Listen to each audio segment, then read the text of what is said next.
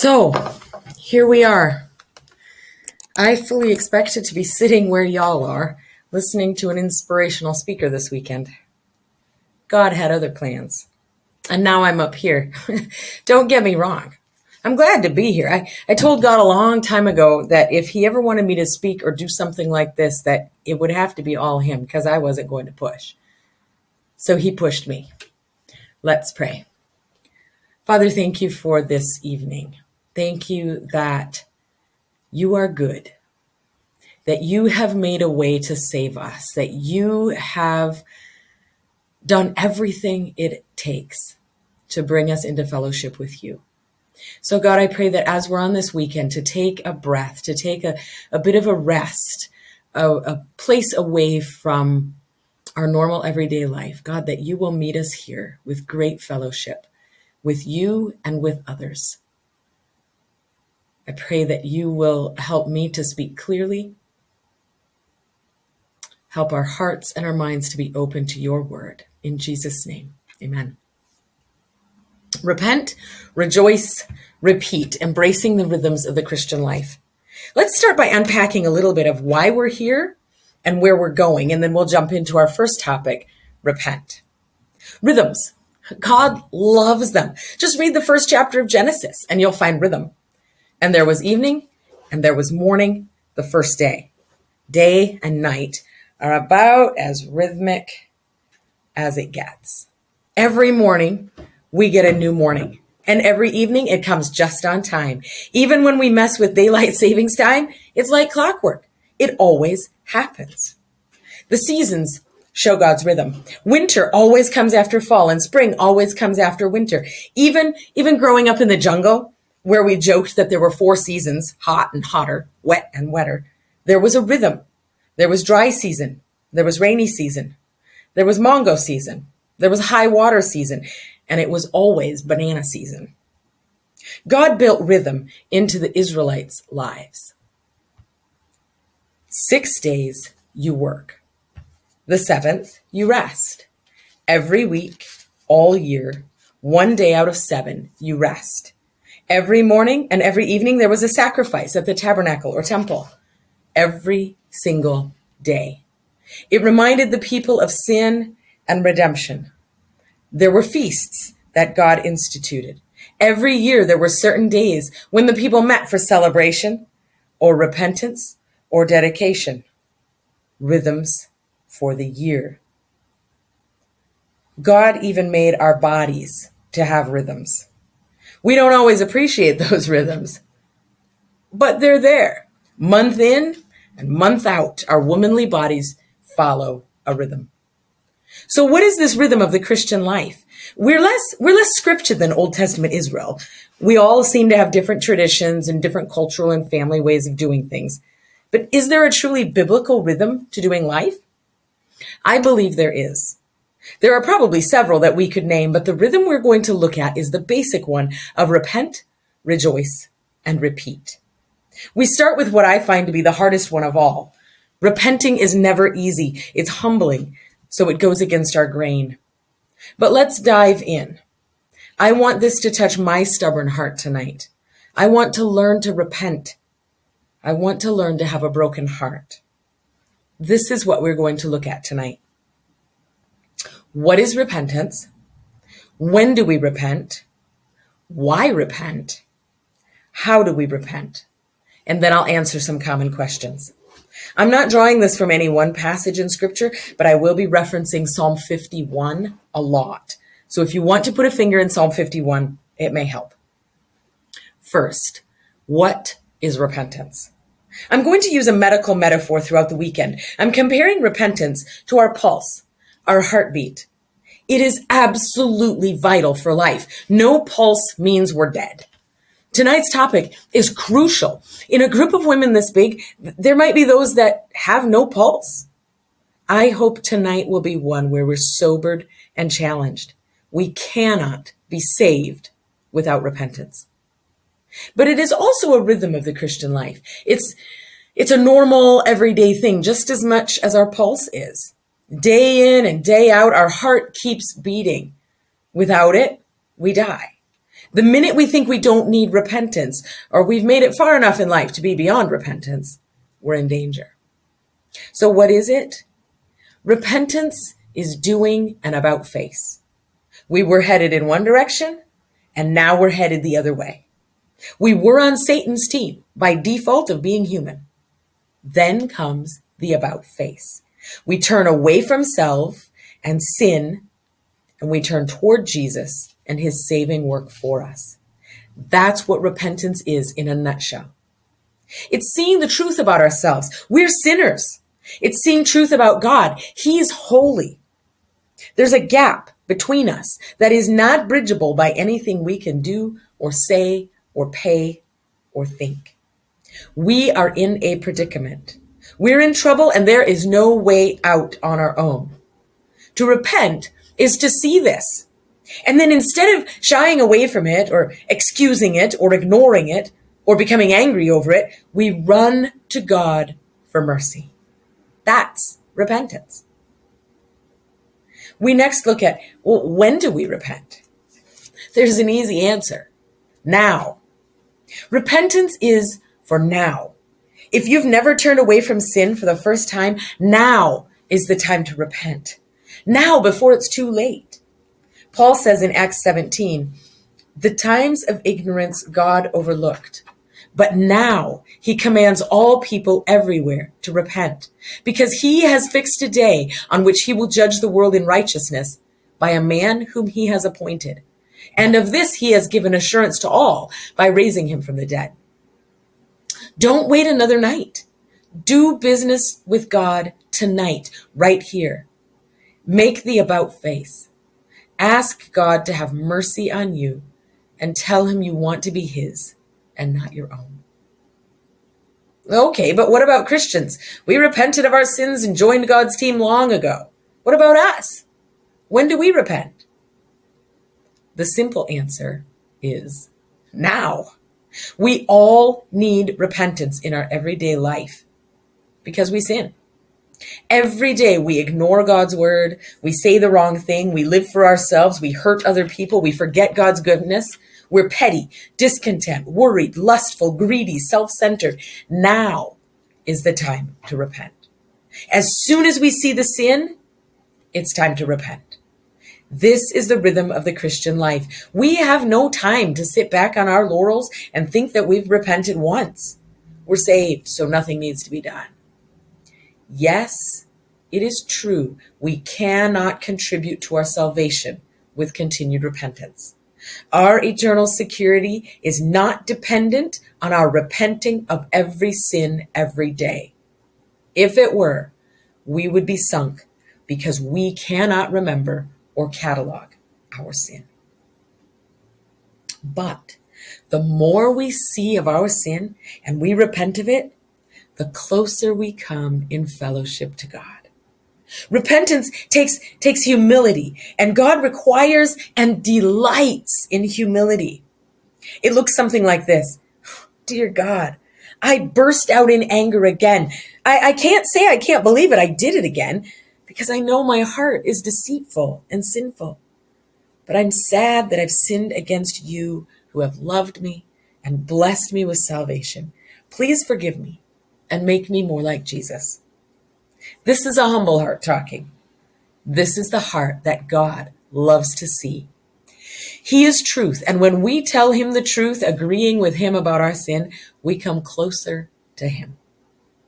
So repentance is an about face. It's agreeing with God about our sin. And we do it now. No drill sergeant would stand for a sorta, kinda, maybe about face.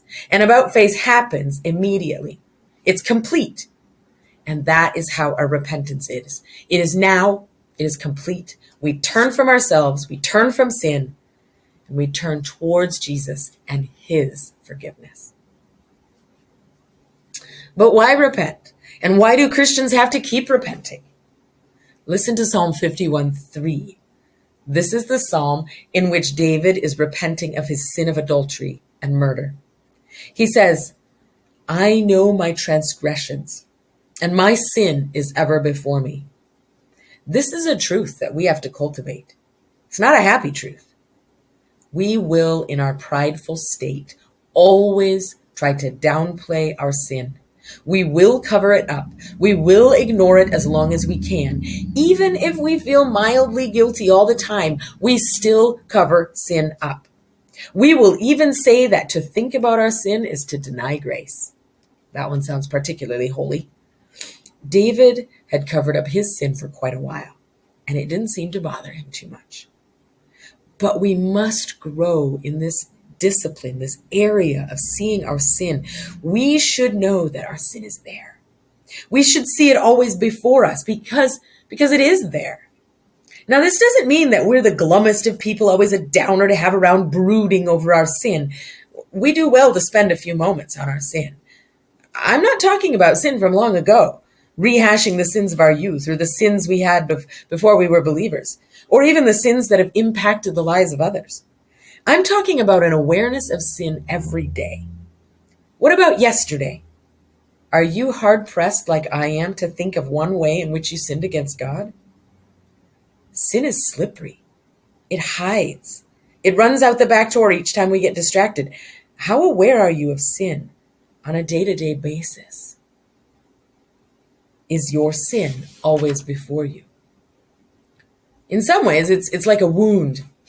When I was about 12, I got a nasty infection on my heel. As missionary kids, we lived barefoot. To school, to church, everywhere we went, we were barefoot. So it wasn't surprising that I somehow got infected. I figured I could take care of it myself because if I told my mom, she would send me up to the clinic. So I dosed it with antibiotic cream and I bandaged it up. I think I kept it hidden for about a month. By then I was limping with every step and Mom noticed. So up to the clinic I went, and Aunt Ruth Ward had to do some nasty pressing and pushing to get all the pus out and set me on the way to recovery. No, she didn't tell me to wear shoes. Just wash it and carry on. As much as the wound was small, it was ever present. It affected my whole body. I limped around and I was in pain all the time. Sin is like that. It's always present. It affects everything we do. We're limping around and we don't even notice. We should. Our sin should be ever before us. If we can't see our own sin, the truth is not in us. Like it says in 1 John 1:8, we're deceiving ourselves.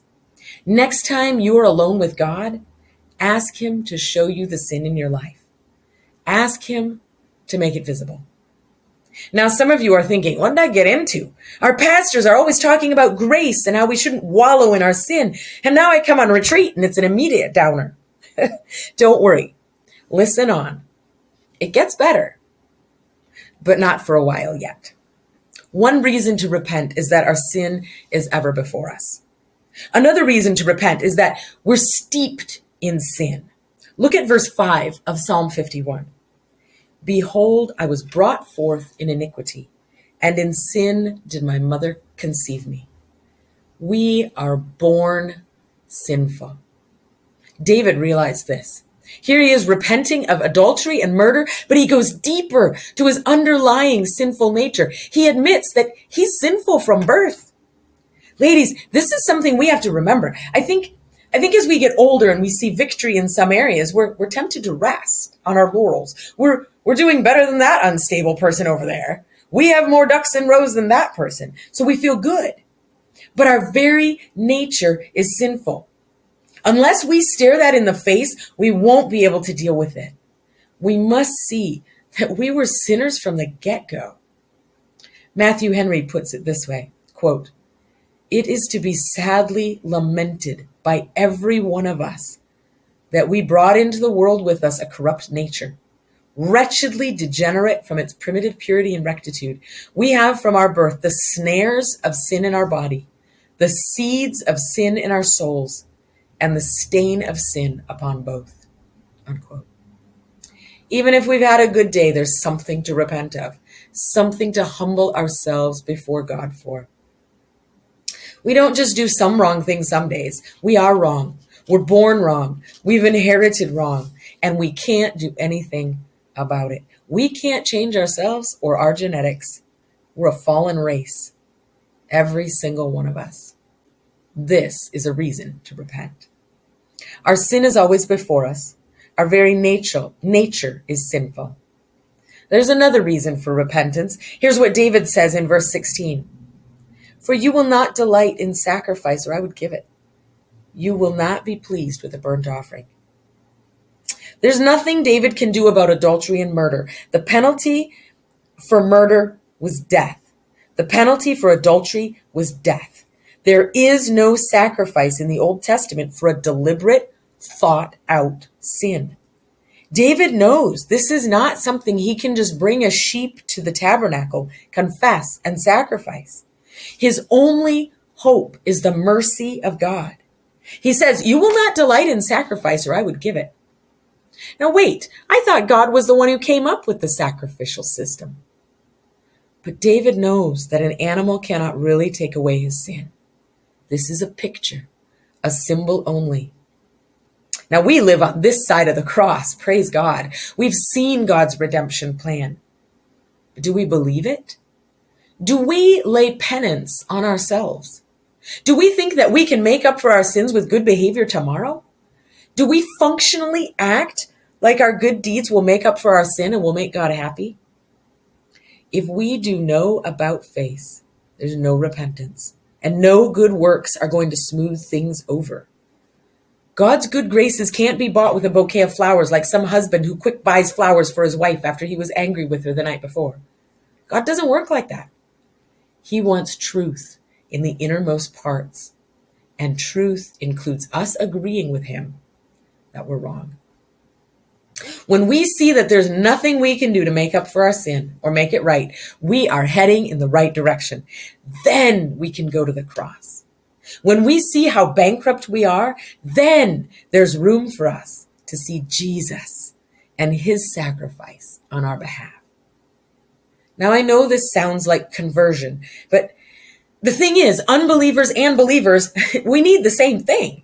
We all need to see Jesus and him crucified. Unbelievers need him for the first time. Christians, we forget that we need him every day. Not just for strength, we know that, but for repentance. We need his power for our forgiveness. Every day we sin, we need that cross.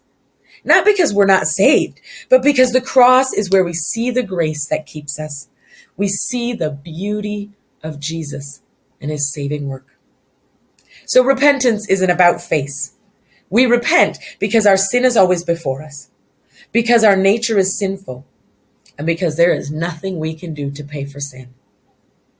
But how? How does this work? How do we do it? What's the result? Now, this is the good part. All we do is throw ourselves on the mercy of God. David says right in verse 1, have mercy on me, O God, according to your steadfast love. According to your abundant mercy, blot out my transgressions. It is only possible to be saved and only possible to be forgiven through the mercy of God. He moves us to plead for mercy and gives us the heart to run to him. Ask him for mercy. That's all it takes. Humble yourself and ask. That's the hard part and the easy part. And don't miss the beautiful word, abundant. Have mercy on me, O God, according to your steadfast love, according to your abundant mercy. He is not sort of merciful. He is not grudgingly merciful. He has abundant mercy, overflowing, plenty for you, plenty for me. Trust him, not yourself. He is an abundance of mercy. The result of humbling ourselves and throwing ourselves on God's mercy is his forgiveness. He loves to pardon. Oh, listen to Micah 7, 18 and 19. Who is a God like you, pardoning iniquity and passing over transgression for the remnant of his inheritance? He does not retain his anger forever because he delights in steadfast love. He will again have compassion on us. He will tread our iniquities underfoot. You will cast all our sins into the depths of the sea. We don't have to work up emotions to repent. We don't bring a sacrifice. We don't make deals, promise good behavior, or perform penance. Forgiveness is all of God, and it's a sure thing. In Psalm 51, David realizes it is all of God. Look at the verbs David uses. Purge me with hyssop. Wash me. Hide your face from my sins.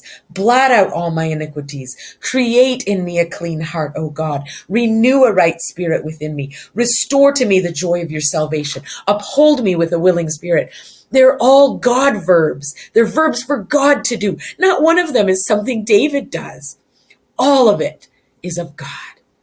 What a blessing. What a relief. When we run to the cross confessing our sin, he opens his arms wide and receives us as children. It's when we hide our sin or make excuses or ignore it that we're miserable. When we're humble and honest, we find rest for our soul in the goodness and forgiveness of God. This is the first step in the rhythm of the Christian life. Repent. Now, I've come to the end of my talk on repentance, but I realize there are questions that some people may have. Over the years, I've heard different issues come up in regard to repentance, and I'd like to try to address these for a minute. First, should I wait to repent until I feel differently? No. The time to repent is now. There's a part in the book of Anne of Green Gables where Anne refuses to ask forgiveness of Mrs. Rachel Lynde. Matthew comes in and tells Anne she doesn't really need to be sorry. She just has to smooth it over.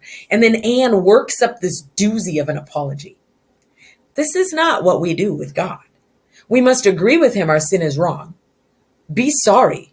But that doesn't mean we have to work up this fantastic apology and work tears in our eyes. Remember, repentance isn't about face. It's not working up of emotion. It's turning to Jesus. Stop and think about the example Jesus himself gives us in the younger son of the Father. He wasted his inheritance. He lived recklessly. The Bible does not say he waited and worked up tears. It says, but when he came to himself, he arose and came to his father. As soon as he realized that he could at least receive bread from his dad, he left what he was doing and he came home. He told his dad he was unworthy, and he was given mercy. Second question, what if my past is really nasty? First of all, look to the saints of old. The people in the Bible are not pristine examples of holy lives. Paul was a persecutor of church. Jacob was a scoundrel. Tamar seduced her father-in-law. Rahab was a prostitute, and Abraham was an idol worshiper before God called him. And yet, God called. And he used each one of them in his grand design of the kingdom. Now, here's the attitude Dr. Martin Lloyd-Jones says we should have about our sin. Quote, if you look at your past and are depressed, it means you are listening to the devil.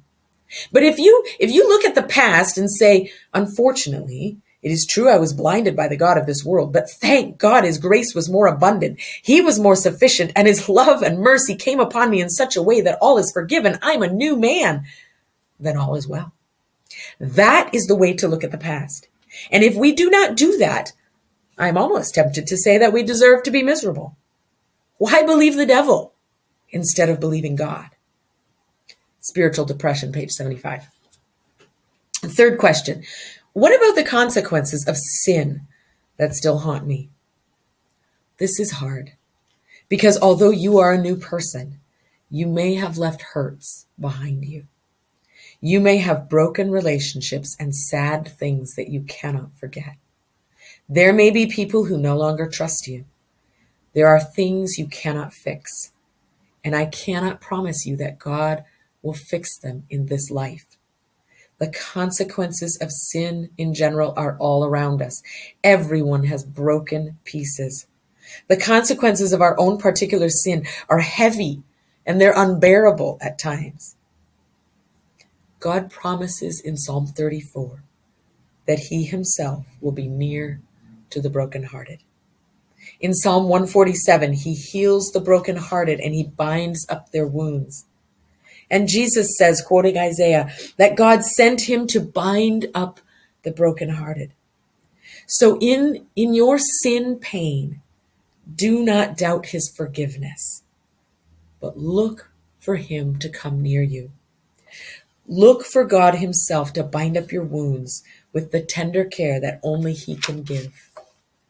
And look to heaven, where he will wipe away tears and all will be made good. God will meet us in the suffering of our consequences. He will not beat us up. He has already forgiven, and he will be near to you. The last question, what if I can't forgive myself? Oh, dear sister, I want to deal gently with you here, but there is truth that needs to be seen. The Bible nowhere says that we must forgive ourselves. The Bible says that it is against God whom we have sinned. It is the offended party who does the forgiving, not the offender.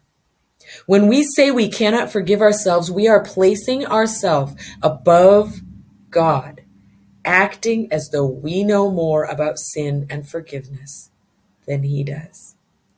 Listen to what Dr. Martin Lloyd-Jones writes about this.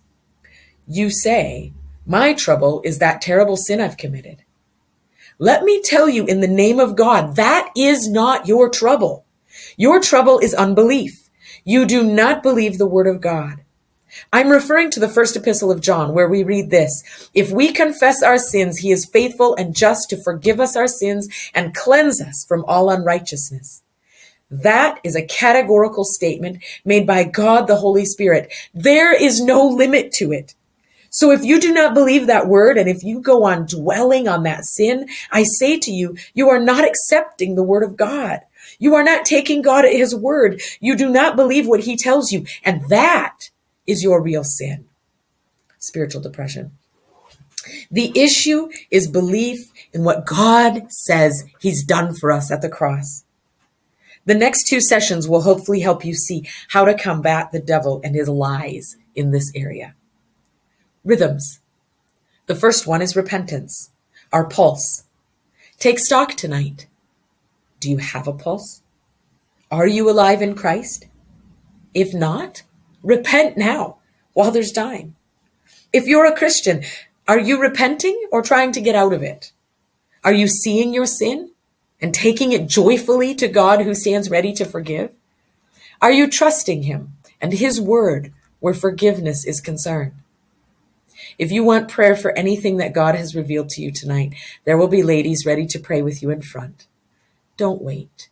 The time to repent is now.